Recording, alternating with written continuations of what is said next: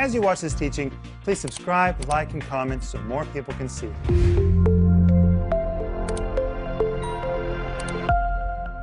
Welcome to Home Group. My name is Rick Renner, and tonight I'm here with Joel Renner, Paul Renner, Denise Renner. I just wish that Philip Renner was here, but he's doing what he's supposed to do in the United States. Yes, we miss him. But Denise, I have to note, this is the third home group that you've worn spots. Yes. That's kind of your new deal. In the recent years, you've really liked to wear spots, and you look really good in them. Thank you, Rick. You know, in Russian, it's called lepardo. I like that word. Lepardo. Lepardo. Hey guys, welcome to Home Group. Welcome to Home Group. I'm so glad to be with you all. And you know what? We've been answering questions, and I have to tell you, I think this is my most favorite home group kind of style of things to do. And we only do it once a year, and I really enjoy these questions and answers. Hey, Paul. Hi, I want to tell you a story that I have not told you yet. All right. Yesterday in home group, we were talking about supernatural things. Right. Well, guess what? This morning, I got proof that my wife, Paulina, is an angel. She's actually an angel. How do you know? She woke up this morning with a feather in her hair. Well, it's probably from the pillow. I think she's an angel. Well, I think it's great that you think that. I would like to encourage you to keep thinking. This is questions and answers. I have to say something. In the Bible, there are no female angels. And there is no evidence anywhere that there are female angels. And I'm going to tell you something else. There is not one place in the entire Bible that is ever recorded that angels sing. Now, I think they do sing, but the Bible never says that. It says the angels say. They say. What about the Hallelujah chorus? That is written by Handel. That's not in the Bible. But, you know, most people say, wait. When the angels showed up, they said, glory to God in the highest. It says that they said. They did not sing, they said. And to be honest, it seems singing is something that just God gave to us. Well, I have a question. Oh, Yes. that's amazing. Okay, this is not the subject for tonight's questions, but Lucifer, what did he do then? That's the reason why I think that angels probably do sing, because it seems that he was a worship leader. They had to be doing something. But the point is there's not one verse anywhere in the Bible, I challenge you to find it, that says the angels sing. It says they say. I found it. Angels are repeaters. I found it. What? Revelation chapter 5, verse 9. What does it say? And they sang. It's not talking about angels. There's a good example of not reading correctly. It's talking about the 4 and 20 elders. You're right, it says, and they sang a new song saying, Thou hast redeemed us. Angels aren't redeemed. That's by the 4 and 20 elders. Can I read it? It's so but I have to fantastic. say, that's a great example about people need to read more carefully. Make sure you're quoting something correctly. Sister Denise. Can I read it? Because it's our future. Sure. You are worthy to take the scroll and to open its seals, for you were slain and have redeemed us to God. Redeemed. It's the 4 and 20 elders. It's not the angels. But it is powerful. Redeemed us to God by your blood. By your blood. Amen. Out of every tribe and tongue and people and nation, and have made us kings And priests. to our God. Amen. And we shall reign on the earth. Forever. Well, going back to the birth of Jesus and the host of angels that showed up to greet Jesus. Right. Now, these were most likely angels in their chariots and angels. They were warring angels. Warring angels. It says a multitude of the heavenly host. That's armies. Do soldiers sing? No. Soldiers, they say something. They declare things. And when soldiers as a body begin to say something, it's usually very structured, and they say it, and it comes forth in a very military way. I can imagine the angels saying something, saying it together, proclaiming something. Angels are sayers. But I cannot really imagine a whole army attempting to sing. Okay, Gosh, I'm I've heard some armies sing beautifully. Yes, I want to But say those something. are orchestras. Those are army orchestras, not the army. But like I want to whole say army. something that has nothing to do with the Bible, and that is when the Russian men in the army sing, "Oh my land," it is so powerful. I just want to throw my shoulders back and stand up straight. It is so strong when the Russian army sings. Okay, we got to move on. Be sure to get your free download, the study guide, More Questions and Answers with Rick Renner. That's the regular series this week. It comes with a study guide, and everything on the website is 25% off. Please avail yourself to it and let us know how to pray for you. Joel. Okay, I want to make up a question, but I don't think I should. Okay, why do some prayers take so long to be answered? Well, I'm not going to answer that question because I think we already answered it on Tuesday night. Faith and patience. Now, there are factors that can hinder your prayers from being answered. For example, your prayers can be hindered if you have bitterness in your heart, if you've got judgment against somebody. You can do things internally that will stop you from receiving. But my general answer would be patience has to be accompanied with your prayers. Next question. Why did an angel in the book of Daniel fight with the prince of Persia for 21 days before that angel finally appeared to Daniel? Okay, let's go to Daniel. Daniel chapter 10. And let's look at it. Daniel chapter 10 and see what the Bible says. Oh my goodness. If you're like me, I always have a hard time finding the book of Daniel. Okay, Daniel. Okay, the book of Daniel. First of all, let me tell you a little revelation. In the Hebrew Bible, the book of Daniel is not included among the prophets. Isn't that a shock? Because he wrote after Haggai, Malachi, and Zechariah. And the rabbis say the prophetic period ended with Haggai, Malachi, and Zechariah. And it's interesting, those three guys were buried together in the tomb of the prophets, which is on the Mount of Olives in Jerusalem. And they said that when they died, that was the end of the prophetic period. Well, Daniel wrote after that. And so they put Daniel among poetry and literature, but he is a prophet. I don't know how you cannot recognize Daniel as a prophet. And even Jesus called him the prophet Daniel. Daniel was so prophetic. He prophesied world empires. He prophesied the abomination of desolation, promised technology in the end of the age. I mean, Daniel was amazing. But when you come to Daniel chapter 10, Daniel has prayed. And the Bible says that he waited and waited and waited for an answer. And finally, in verse 10, behold, a hand touched me and set me upon my knees, upon the palms of my hands, and said unto me, it was an angel, O Daniel, a man greatly beloved, understand the words that I speak unto thee, and stand upright, for unto thee am I now sent. And when he had spoken this, unto me I stood trembling. Verse 12.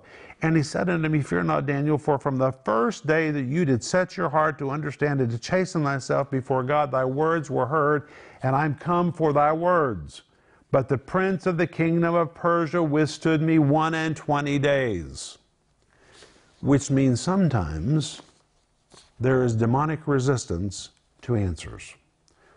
The answer was dispatched. An angel brought the answer, but the prince of Persia, who was a principality and power, tried to resist it. And the Bible says, but the prince of the kingdom of Persia withstood me 21 days. But lo, Michael, remember I referred to Michael the other night as being the great resistor? One of the chief princes came to help me, and I remained there with the kings of Persia. And now I'm come to make thee understand what shall befall thy people. And he begins to prophesy. And then he says in verse 20, knowest thou wherefore I come unto thee? And now I will return to fight with the prince of Persia, and when I'm gone, lo, the prince of Greece will come. These were principalities and powers that were being fought in the heavenly realms.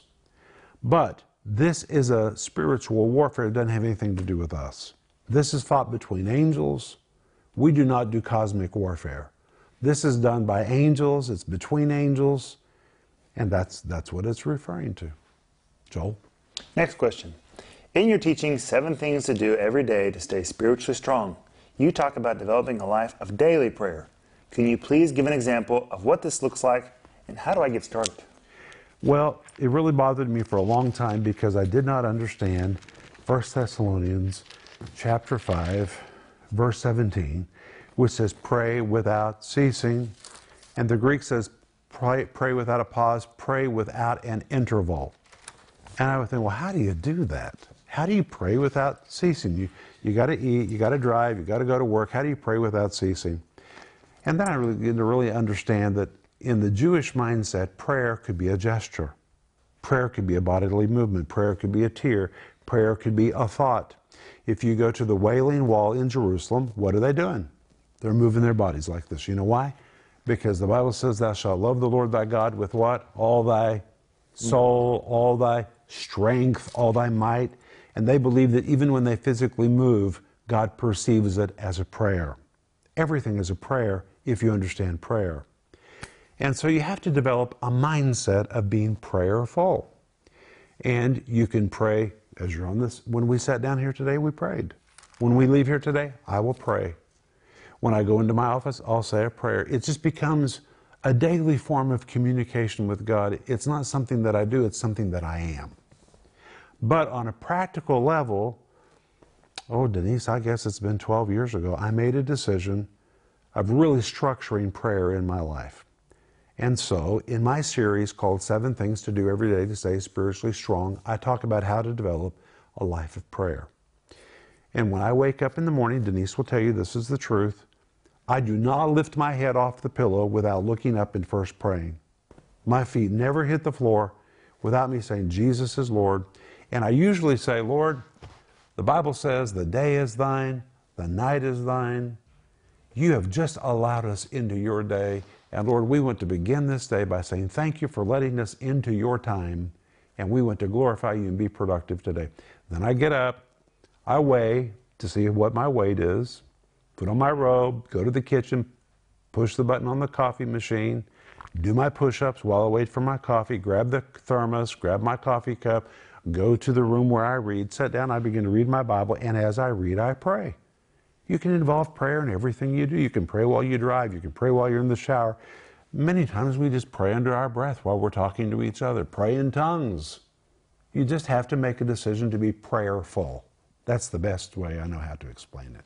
And in 1 Thessalonians 5, pray always is not the only thing that we're supposed to do here constantly. You're all supposed to be giving thanks. Rejoice always, pray always, be thankful always. Yep.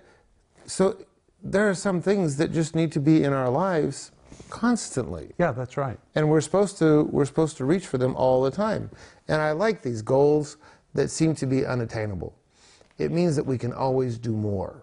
There's always one more thing we can do to understand what it means to rejoice, what it means to be thankful, what it means to pray. There's always one more thing we can do. And if you think you've gotten there, it's actually kind of this eternal, unattainable goal that you're always reaching for, and you can never be the best at it. Just keep doing more of it. Amen. That's good. Joel, next question. Well, I just want to say that recently, I don't know, past month maybe, every time we get in our car, start the day, I take the kids to school, I put my hand in the back seat, and Daniel and Mark take my hand and we pray. Amen. And we do that like every day. And so one day I forgot. And I was taking my foot off the brake, and Daniel felt the car move, and he said, what about praying? And I said, oh yeah, that's right. And so I think building in those habits, not just for yourself, but with other people, it will also keep you in line. You know, I was thinking in church last week because Paul quoted the 91st Psalm. Mm-hmm. And I leaned over to somebody and I said, I bet you I've quoted the 91st Psalm 10,000 times in my life. Denise, I bet I have. Because when our kids were young, we were quoting the 91st Psalm when they went out the door, when they came in the door, when we got in the car, when we got on a plane. That's a part of being prayerful. Quoting the Word of God is being prayerful. But let's move on to the next question. Okay, this is our last question for today. Do you think the modern-day church, or at least in the Western culture, is hyper-focused on what God can do for us? For example, are we too focused on success, prosperity, and answered prayer, and not focused on enough on what we can do for God or His kingdom? Well, I will answer that very truthfully. I think the answer is we are self-obsessed. We're self-focused. Certainly, we want everything that God wants to provide for us. There are promises which God intends for us to take. But there's a world out there that's going to hell. There are people that need to be reached. But the problem is, especially the Western church, has become infected by a last days mentality. And we're told in 2 Timothy chapter 3, verse 2, that in the last days people will be lovers of their own selves, they'll be covetous, self-focused, self-absorbed. And I do think that people just naturally tend to think about themselves, their own needs, and they forget that other people have needs too. You can believe for your own needs and believe for other people's needs at the same time. This is one powerful thing about being a partner. I really mean it when I say that when you're a partner, you're reaching out of your world into somebody else's world. We all have a need to do that. We have a responsibility to do it, but we have a need to do it. We need to get our minds off of ourselves. Of course, you need to receive everything God wants you to have. Absolutely. But hey, you need to think about more than yourself. And not only that, when people just think about themselves, they're never happy. They're just never happy because there's just always something else they want, always something else they need. You need to get your mind off yourself. You need to start thinking about other people that are unsaved, other people that are lost, other people that are in a condition worse than yours, that you could do something to make a difference in their life, become a partner. It's so simple to change somebody's life, and you'll go to bed feeling better about yourself. Wow, I did something for somebody else today. I'm making a sacrifice that's for somebody besides me and my own. I think it's really important. Denise? Well, I think that when we choose to give, that's when we're acting like Jesus, because God gave. God gave Jesus. God is a giver. And of course, that's the other side of the coin. I mean, He gives and we receive, but He doesn't just want us just to receive. He wants us to also give. Mm-hmm. And like Rick was saying, you're never happy if all you're doing is taking. Mm-hmm. But when you get to give, Bible says that it's better to give than to receive. So Jesus knew what He was talking about to say that it's better to give than receive. And Mama, the Bible says to the giver, the seed is given. And it's really the truth. When you give, you're given to. And you can continue to give to more people. You know what? It's like the Dead Sea. The Dead Sea has no outlet. It just receives. That's really amazing. All that living water flows into the Dead Sea and it dies because it never goes anywhere. And I think that when you as a Christian just receive and receive, it creates a disastrous spiritual condition in your life. It was never intended to be like that. There has to be an outlet where you give to somebody else. And scientists say that if it were possible to form an outlet for the Dead Sea, the waters of the Dead Sea would come alive. They would teem with life. But because it's just a receiver, it's dead. Isn't that amazing? I think it's like a visual sermon God gave to the church, that we need to always have an outlet. We need to be receiving and we need to be giving. Okay, I have one last question. Yes. And this question is from Daniel Renner. Your son. Yes. He asked a question last night, and I really don't know the answer. Often Jesus performed a miracle, and He told that person who received the miracle, don't tell anybody. Why did He do that? Because He knew He would be swamped with people. He wanted to be able to help people. And so many people showed up when news of a miracle took place that it affected His ability to get about. And that's why Jesus said, please just don't tell anybody about this, because there were more people that He wanted to touch. And if people showed up in massive droves, He wouldn't be able to get to some people. It's so amazing because in today's world, you know, if something great happens, social media, you want everybody to know about it. Jesus, He was like, just keep it to yourself. Let's just keep this miracle between us. Amen. Paul, have you enjoyed tonight? I've enjoyed it very much, even though you said Paulina was not an angel. I said it was good that you think she is. Well, I'll just keep thinking she's an angel. And I said, you keep thinking that she's an angel. I will. And did she realize she had a feather in her hair? Actually, she pointed it out to me this morning. All right, my friends. Well, have a good evening and goodbye. We'll see you tomorrow. Bye-bye. Bye-bye. If you enjoyed that teaching, please subscribe, like, and comment so more people can see it.